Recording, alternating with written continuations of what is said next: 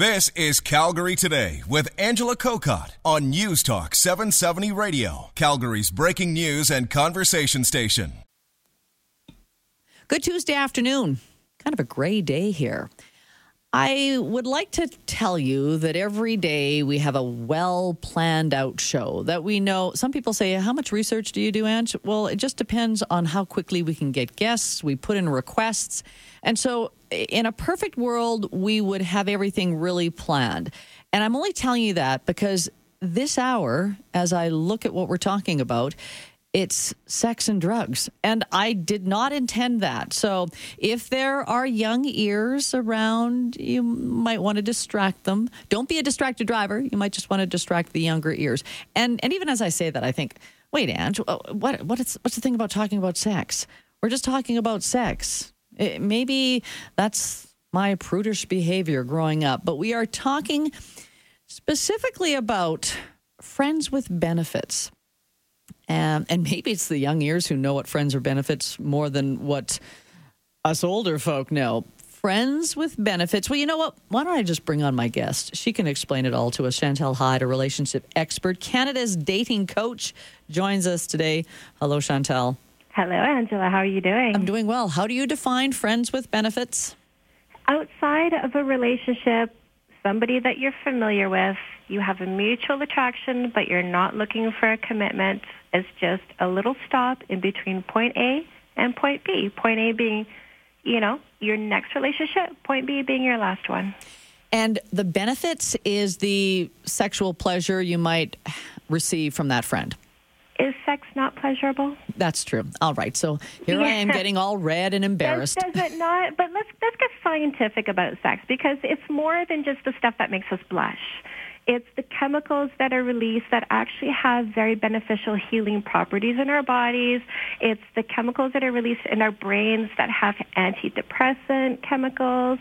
It's something that can distract us from what felt wrong in the past, like leaving a relationship that you never should have gotten into in the first place. And when you talk about the chemicals, is this the dopamine, the serotonin that I read about? 100%. Dopamine is what happens in your brain when you smile. Those little lines that crinkle up in the corner of your eyes, those muscles, when you smile, send a signal to your brain that something pleasurable just happened. And in response, your brain releases dopamine. And the fact is, when you look at somebody smile, your brain releases dopamine. So it can be a double dose right there. Chantel, do you think we're seeing more people look to a relationship that is friends with benefits? No, I honestly don't. I think because we are designed to pair bond. I look at us in three ways: the biological animal, the logical brain, and the spiritual essence. So the biological animal being the part of you that has, your drives, your impulses, that's where they come from. And your logical brain is what you can use to circumvent them if your drives and impulses want to drive you down a street that isn't where you quite want to be going. Mm-hmm. And your spiritual essence, it's, when you're thinking about your girlfriend and you get a text message from her and you go, I was just thinking about you. That's the connection happening between the distance. And so when you say, as humans, we want that commitment. We want a relationship that is very special with that other person. Yes, and I'll tell you why. We are actually designed to pair bond for about 7 years. So you've heard about the 7-year itch. Mm-hmm. Now, the reason why that happens is when you think back to cavemen and cave women, about 200,000 years ago, early Homo sapien was our first evolution. I see our bodies as a vehicle that our DNA uses in order to continue itself. And so it designs us in a way so that it has an optimal chance of survival in the next body and the next one after that and the next one after that. So we, as males and females, typically, we will pair bond. And what we do in that pair bonding phase is we procreate, we make a baby, we work together to ensure the survival of the baby until it is no longer a baby. So about 7 years old, it can forage and run.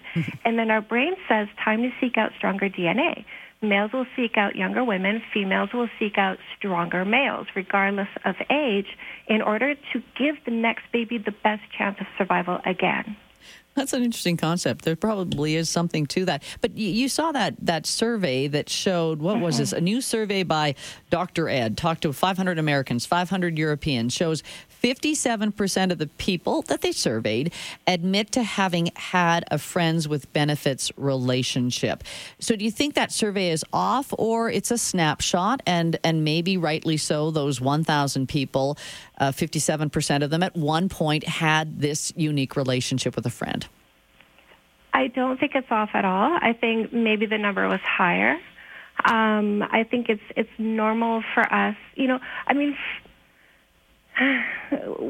like to play. Like, a committed relationship is when that bonding really tends to happen. But we're also designed to just enjoy ourselves. So it's, I really do honestly think the number is higher, and I think that it's not an unusual. I don't think it's a new thing.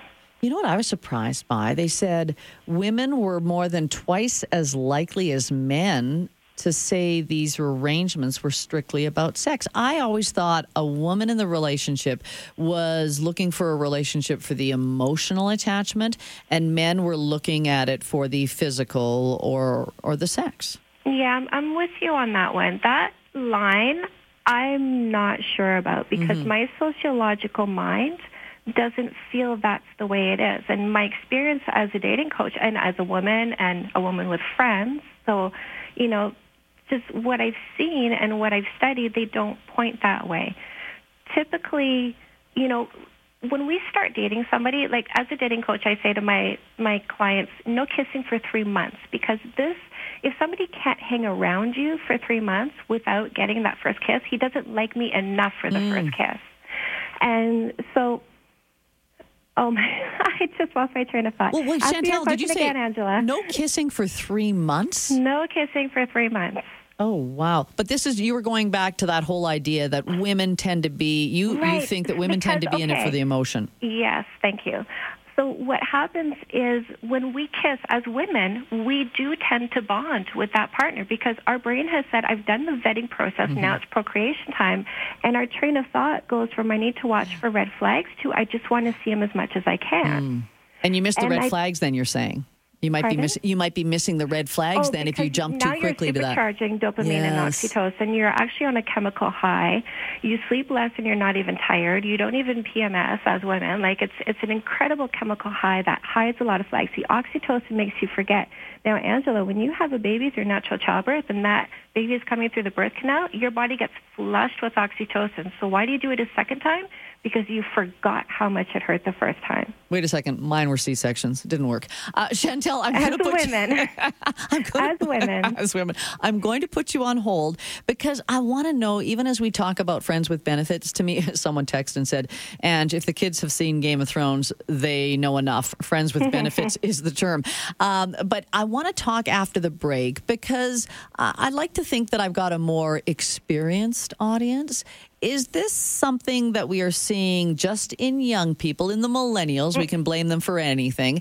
Or are we seeing it in an older generation? So hold that thought. I want to take a break. 403-974-8255. You can send your texts. Maybe you've got some dating stories or experiences that you would like to share with us. You know it's a safe place. We're back after this. Yeah, getting some good text. 403-974-8255. Having a very adult conversation about the new dating reality and friends with benefits. Chantal Hyde is a relationship expert, Canada's dating coach. And Chantal, I do want to preface this all with, as we've heard on the news, the Alberta government is increasing tests available for pregnant women. Our province has seen a huge outbreak of sexually transmitted diseases. So if we're talking about whether it's friends with benefits, any kind of sexual relation, let's make sure you're using protection. Just want to throw it out there because if someone is hearing me talk about this and says, wait a second, Ange, you promoting this? I'm not so much promoting it. I'm just trying to understand that because I think, here's a couple of texts, Chantal, I just wanted to share with you. One person says, I had friends with benefits throughout junior high to college. Mostly exes. And so that idea when you break up with someone and you still have maybe that physical attraction, is that what you take from that text? Yeah. Well, when you get in a relationship with somebody that you should not have gotten into a relationship with, and you're having all this fighting because really you're not compatible. You got together because you were attracted to each other. You broke up because you were too different. But that attraction is still there, and that part can still work. I suppose the friends with benefits is fine if both people in this relationship kind of know the rules going in, because what happens if, back to that idea where I think women become more emotionally involved in a relationship, what happens if one of the partners goes to the next level and wants a committed relationship? That can be difficult because when you're going, especially males, when they go into something with a certain state of mind, for us, we get in a relationship, and I find as women, it's easier to get drawn into something that went from purely physical to something emotional. Whereas I've often seen men, they go into something purely physical, and then, that's all I was considering you for. Because for them, when they're looking for a partner versus just somebody to satisfy sexual urges, it's a different criteria. And now they have to consider something they weren't prepared to consider, which is, does she meet my criteria?